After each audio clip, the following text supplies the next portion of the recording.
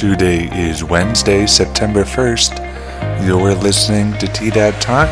I'm your host, Ben Mandiel. Today's podcast is sponsored by the 111th Annual Trinidad Roundup Labor Day Rodeo and festivities, which will be held Saturday, September 4th to Monday, September 6th at Phil Long Toyota and the Los Angeles County Fairgrounds. Tickets cost $5 for kids and $10 for adults. Online contest entry is open on kansasprorodeo.com. The weather is expected to be sunny with a high near 89 today, with a 20% chance of thunderstorms. Tonight it's expected to be partly cloudy, a low around 62, and a 20% chance of thunderstorms. Now, here's the headlines for the day. The Trinidad Blues Fest brought out large crowds last weekend.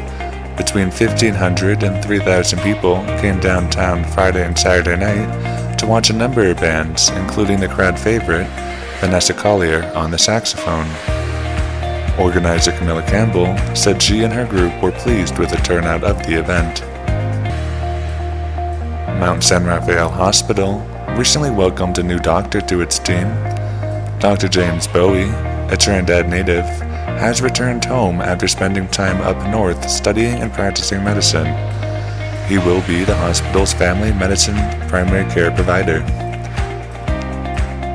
A free artist lecture is expected to be held at Trinidad State College Thursday, September 2nd. Richard Alford, a local artist, plans to talk in the Pioneer Room between 5:30 and 6:30 p.m. A free concert is expected to be held under the gazebo at Kit Carson Park Sunday, September 5th. The Rocky Mountain Horn Dogs Brass Band will play the concert sponsored by the First National Bank in Trinidad. That's the news for Wednesday, September 1st. Tune back in tomorrow for more news impacting Los Animas County and Colfax County, New Mexico.